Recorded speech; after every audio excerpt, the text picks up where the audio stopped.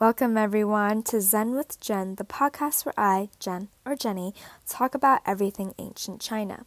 Today's topic of discussion is Confucius, a Chinese philosopher, teacher, and politician. Confucius was given the name Kongqiu, and he was born in 551 BCE. He resided in Lu, a regional state of eastern China which is now the Shandong province. Confucius was born into the class of Shi, between the aristocracy and the common people. He was educated at schools for commoners where he studied and learned the 6 arts. These included mathematics, music, calligraphy, rites, archery, and chariot racing. An interesting fact about his early life and family was that his father had actually passed away when he was only 3 years old, leaving his widowed mother to raise him in poverty. Confucius also married at age 19, which was later than desired for men at the time. Confucius was known to be devoted to the pursuit of knowledge, which would guide him towards discovering his own ideas and views. To quote Confucius, "Education breeds confidence, confidence breeds hope, hope breeds peace."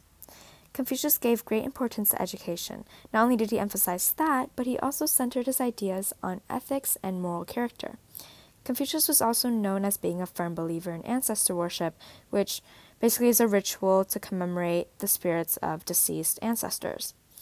Even during a time of political and social turmoil, Confucius developed a philosophy known today as Confucianism.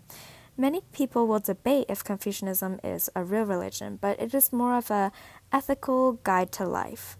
With that in mind, he created a moral code of conduct based on human principles of mutual respect, good conduct, and familial ties. Confucius also created his own school at the age of 22, and it seemed that many of his teachings and his personal life would help him develop this philosophy. At this school, he taught 5 basic virtues: kindness, righteousness, sobriety, wisdom, and trustworthiness.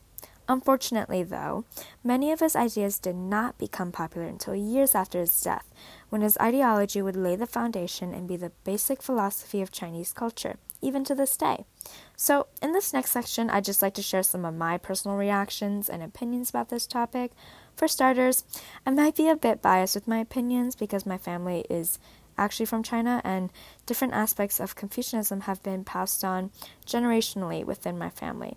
But I believe that it's a philosophy anyone can take on. My personal philosophy has highlights of the 5 virtues that Confucius emphasizes, especially wisdom, trustworthiness, and kindness. I also try to practice a lot of the teachings of Confucius himself, as having manners, ethical character, and always putting family first.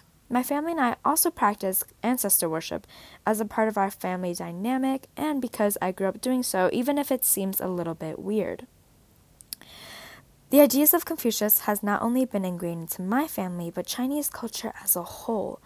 No matter if you agree with him or not, he is undoubtedly one of the most significant figures in Chinese history and philosophers of all time. Well, thank you everyone for learning with me today.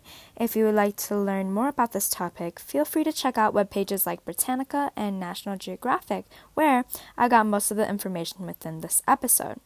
Also, feel free to check out my other episodes and stay tuned for next week's. Take care, everyone.